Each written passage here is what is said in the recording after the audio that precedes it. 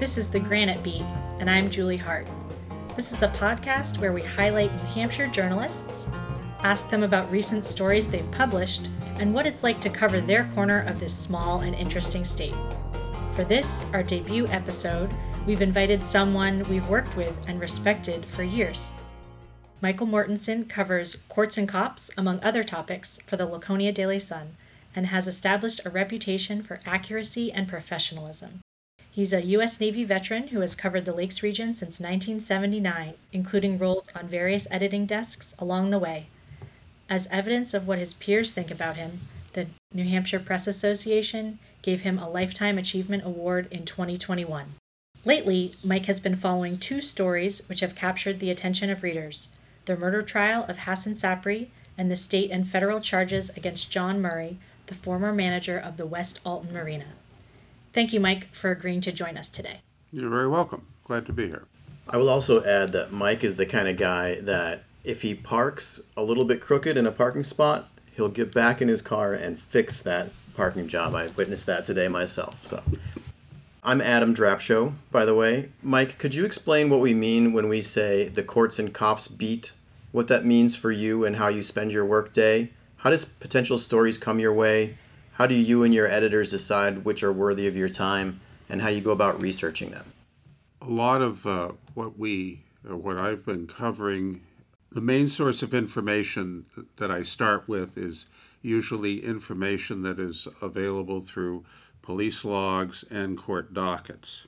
And from that you can get an idea of, you can see what has been happening, and very quickly you can tell which are the events or the cases that are going to be really interesting or are really important.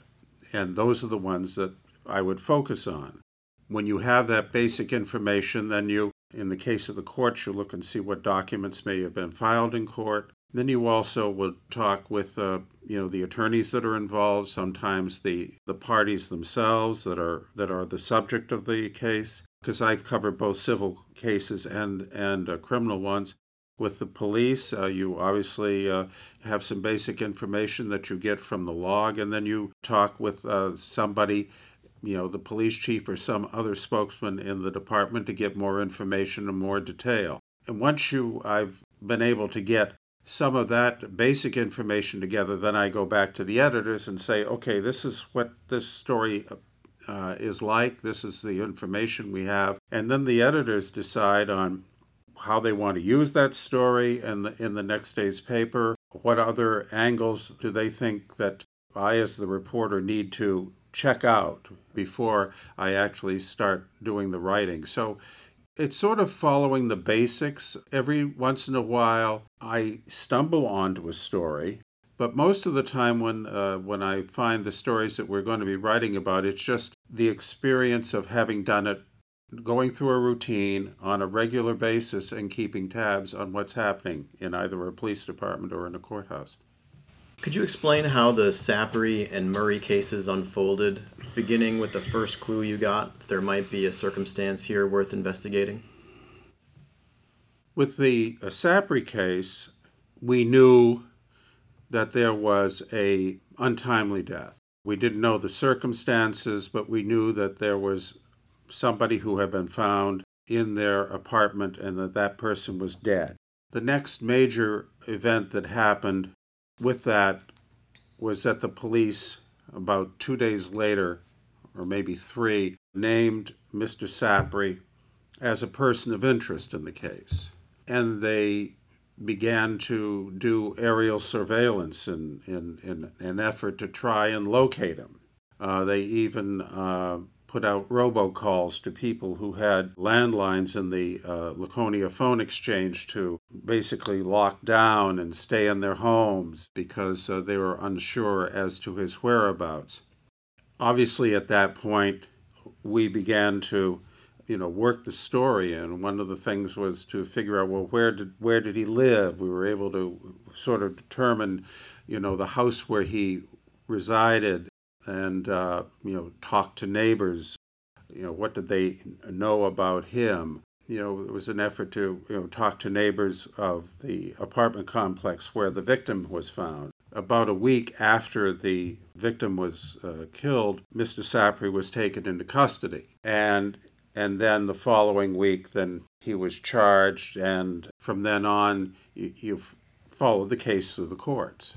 When was that initial discovery of the deceased and the manhunt? Was that the summer of 2020? It was actually in the spring of 2019. And it took almost really 3 years. It took over 3 years to bring the case to trial for a couple of reasons. One, COVID came along, and that caused the work of the courts to stop altogether for several weeks. And then once it resumed, it was resuming at a much slower pace. The other thing was that the Mr. Sapri's defense lawyer was asking for more time in order to look at how I think he was planning to provide a defense for his client. And so Mr. Sapri was waiving his rights to a speedy indictment. I don't have it in front of me, but I think he wasn't indicted until like a year and a half after he was taken into custody, which is much longer than usual. Normally, here in New Hampshire, a defendant is indicted within 3 months of being arrested. But in this case, the defense asked for more time, and the prosecution was open to that, and so it took as long as it did to bring him to trial.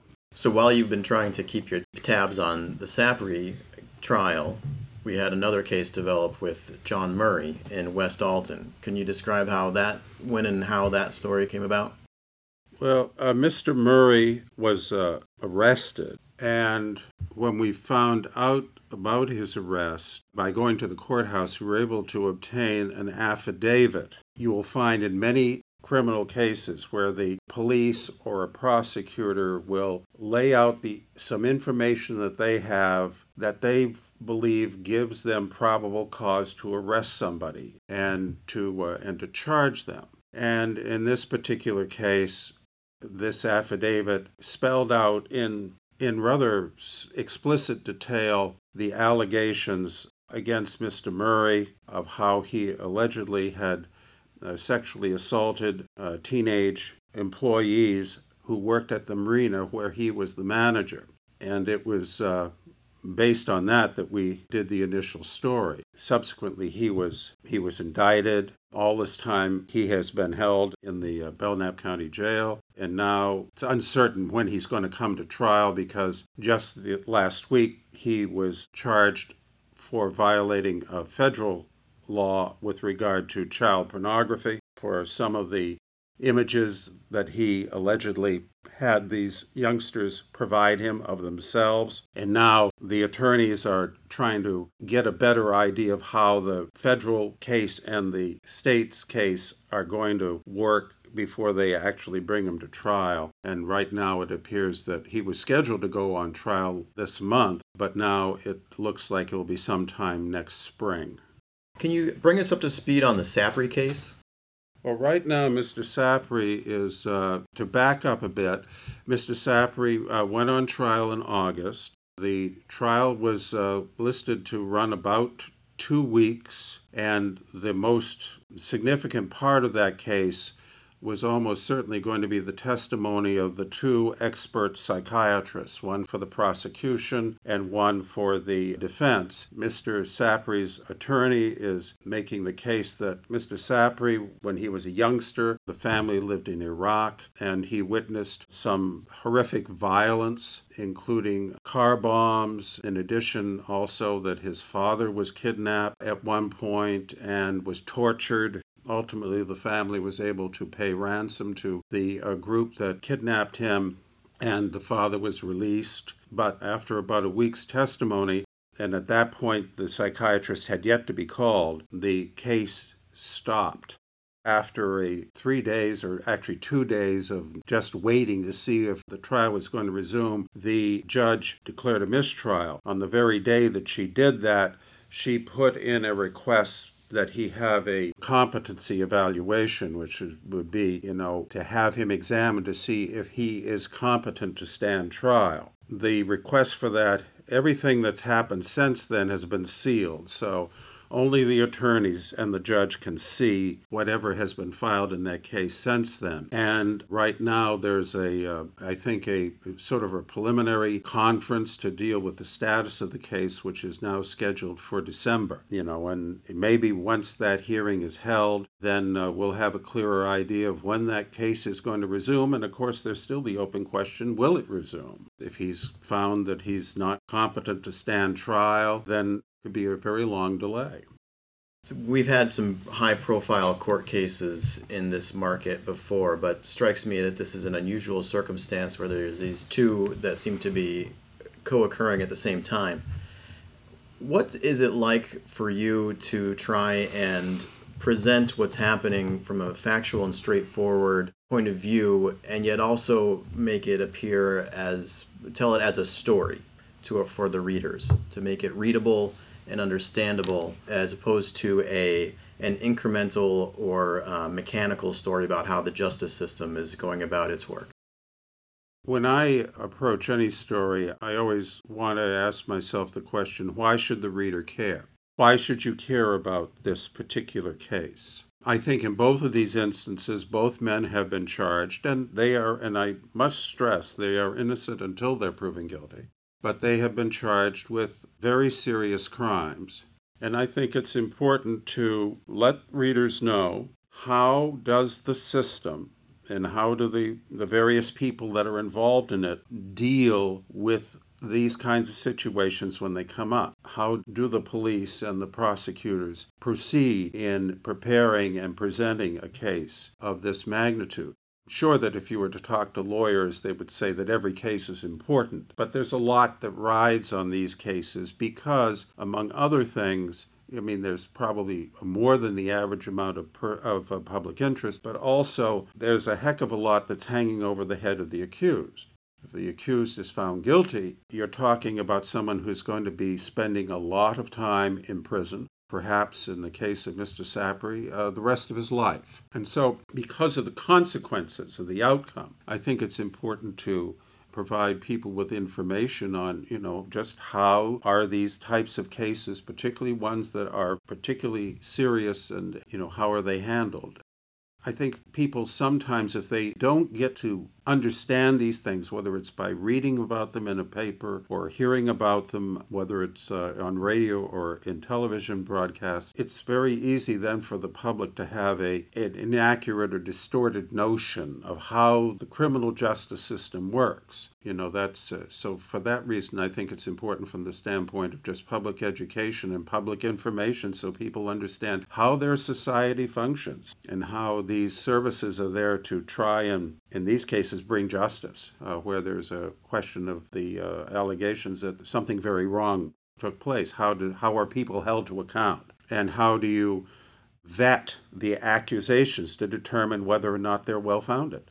But I think also the other thing, if I may add, I think I've always worked in a small town or small city type of environment. And unlike maybe with reporters, say, with larger news organizations, when I start covering something at the beginning, I'm pretty sure that I'm going to be covering it step by step by step by step, and that the paper is going to be reporting on it as those steps take place, rather than sometimes when reporters in larger news organizations might get sent out, say, to the Sapri case, but they might be there for one day and then they don't come back again for several months. That's understandable that with the kind of news organization that they work for, that's how they'll handle it. But we handle it at each step along the way, and I think that can help to get the reader to have a better understanding of just how the system is working.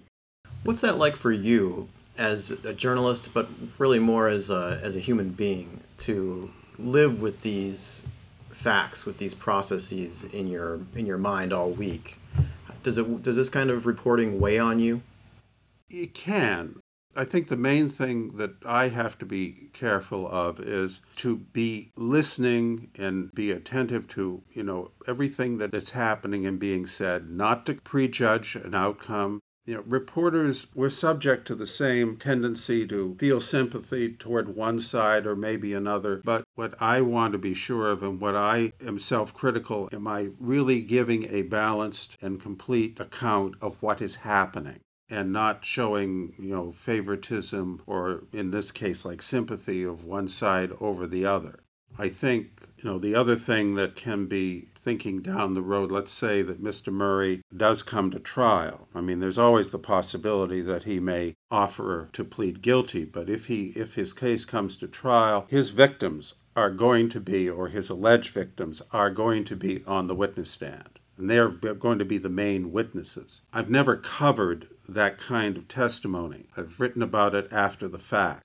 So I'm sure that it will have an effect. I can't imagine how it wouldn't. That being said, yes, report on what that alleged victim has to say about what they say happened, but at the same time recognizing that, that the issue of Mr. Murray's guilt or innocence still remains to be decided. Courts and Cops is sort of an old school beat in that it would be common in legacy newspapers. But when we think of more progressive newsrooms, it tends to be more along the lines of what you described earlier, where a reporter might be sent out for a day or two, but we wouldn't see one reporter be dedicated to the Courts and Cops beat. Would you make the argument that it's worth keeping a specific reporter assigned to this beat?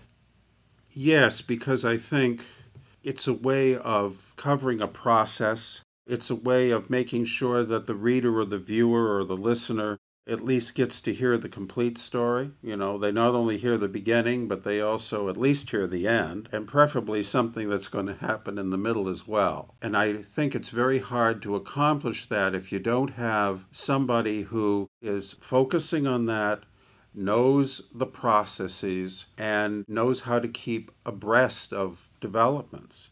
Otherwise, you're relying solely on a reader or a viewer or a listener who calls up the paper or the broadcaster and says, "Oh, have you heard about this?" And rather than having a reporter who's making sort of regular checks on whether it's what the police are doing or what's happening through the courts, and a lot of this, if you're working it as a beat, yes, a lot of it is routine, a lot of it can seem monotonous, and sometimes you can go through the process on a number of days and not really come up with anything that's really that important or that compelling.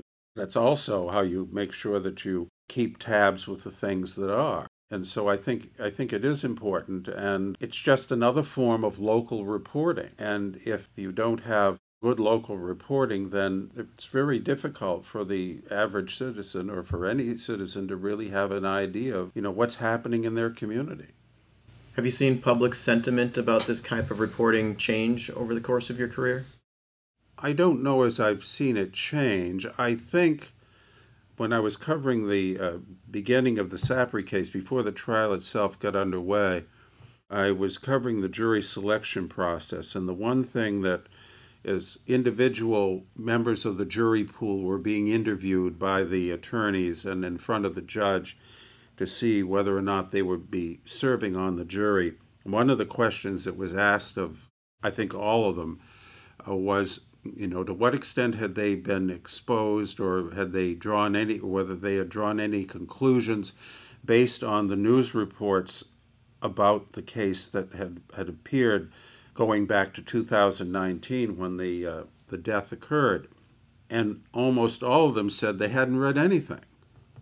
And assuming they're telling the truth, I wonder sometimes, how much people may be paying attention to things that are happening in their own community, because in order to find out about that, they got to pretty much read the newspaper or maybe catch it on the local television station.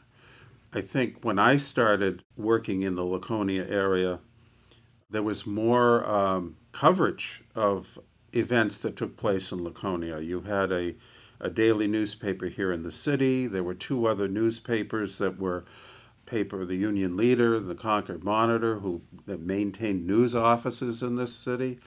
There were two radio stations that were separately owned and competed for news coverage. I think probably there was more public attention to of what was happening because there were more ways in which you could get information.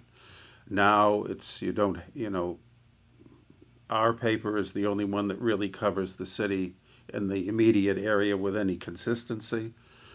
And people have changed the way in which they get information.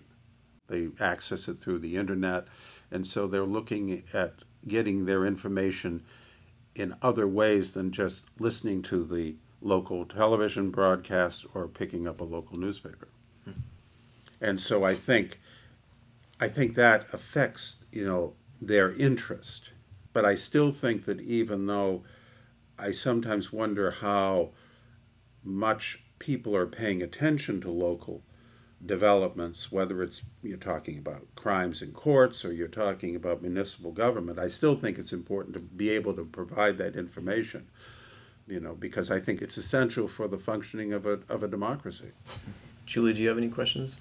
Mike, what else have you seen change about journalism in this area or in New Hampshire throughout the course of your career? Well, the one thing that I've seen that has changed is I know that there is a great deal among some people, and I would say a growing number of people, a great deal of cynicism about the very work that journalists do. And that's very disheartening. I haven't had too many people who've confronted me and claim that, and accuse me of being, part of fake news or that kind of rhetoric. But, it's obviously out there, and I do catch it on the rebound from time to time. And I think that, that's all I can say. It's very disheartening. I've never really let it discourage me from doing my job, and I still get a great deal of self-satisfaction out of doing it. But I think it's probably one of the biggest changes. And the other, I would say, is that the landscape of news gathering has changed. Every news gathering organization has gone through challenges that have affected how they go about gathering news. Newspapers more often than not today, have much smaller news staffs than they had 15, 20 years ago. If you have smaller staffs, then obviously something's got to give somewhere. And a lot of that just simply has to do with the economics of the businesses. And I think it's true probably in broadcasting, and particularly when it comes to local news coverage. One of the things that, if I don't want to go too far afield here, but I'm young enough to remember. I wasn't working at a newspaper at the time, but I was interested in news coverage, and I was a senior in high school. But I can remember, for example, when Kennedy was assassinated, just about every single daily newspaper, particularly in the eastern part of the United States, put out an extra edition when that happened, including the paper in Laconia. When 9/11 happened, no newspaper put out an extra. And what that illustrates is how people were getting news. It wasn't that people weren't interested, but where were they going for their information? In that particular case, in 9/11, they were, going to television, and they were glued to their TV sets. It's part of a bigger picture of how news coverage, particularly in this business of newspapers, has changed. I once knew someone who said you never realize there's a revolution going on when you're in the middle of it. And I think that's probably true with regard to certainly newspapers. We've been going through a tremendous sea change in the way we gather news, the way we present the news. But unless you go out there and get the information right about it, then there's no other way that the public can be informed. And have some reasonable expectation that they're being informed by people who are going about their jobs with a certain amount of discipline and integrity. Any closing thoughts for you, Mike? I just hope that there will continue to be people who are looking at, their careers, what they might do, who would continue to find this field challenging and rewarding and important. I think we hope so too. Yeah, for sure. Thank you very much. You're welcome. Well, I think we learned a lot today about what it's like to cover the courts and cops beat in New Hampshire, and we're looking forward to many more conversations with journalists around our state about their granite beats.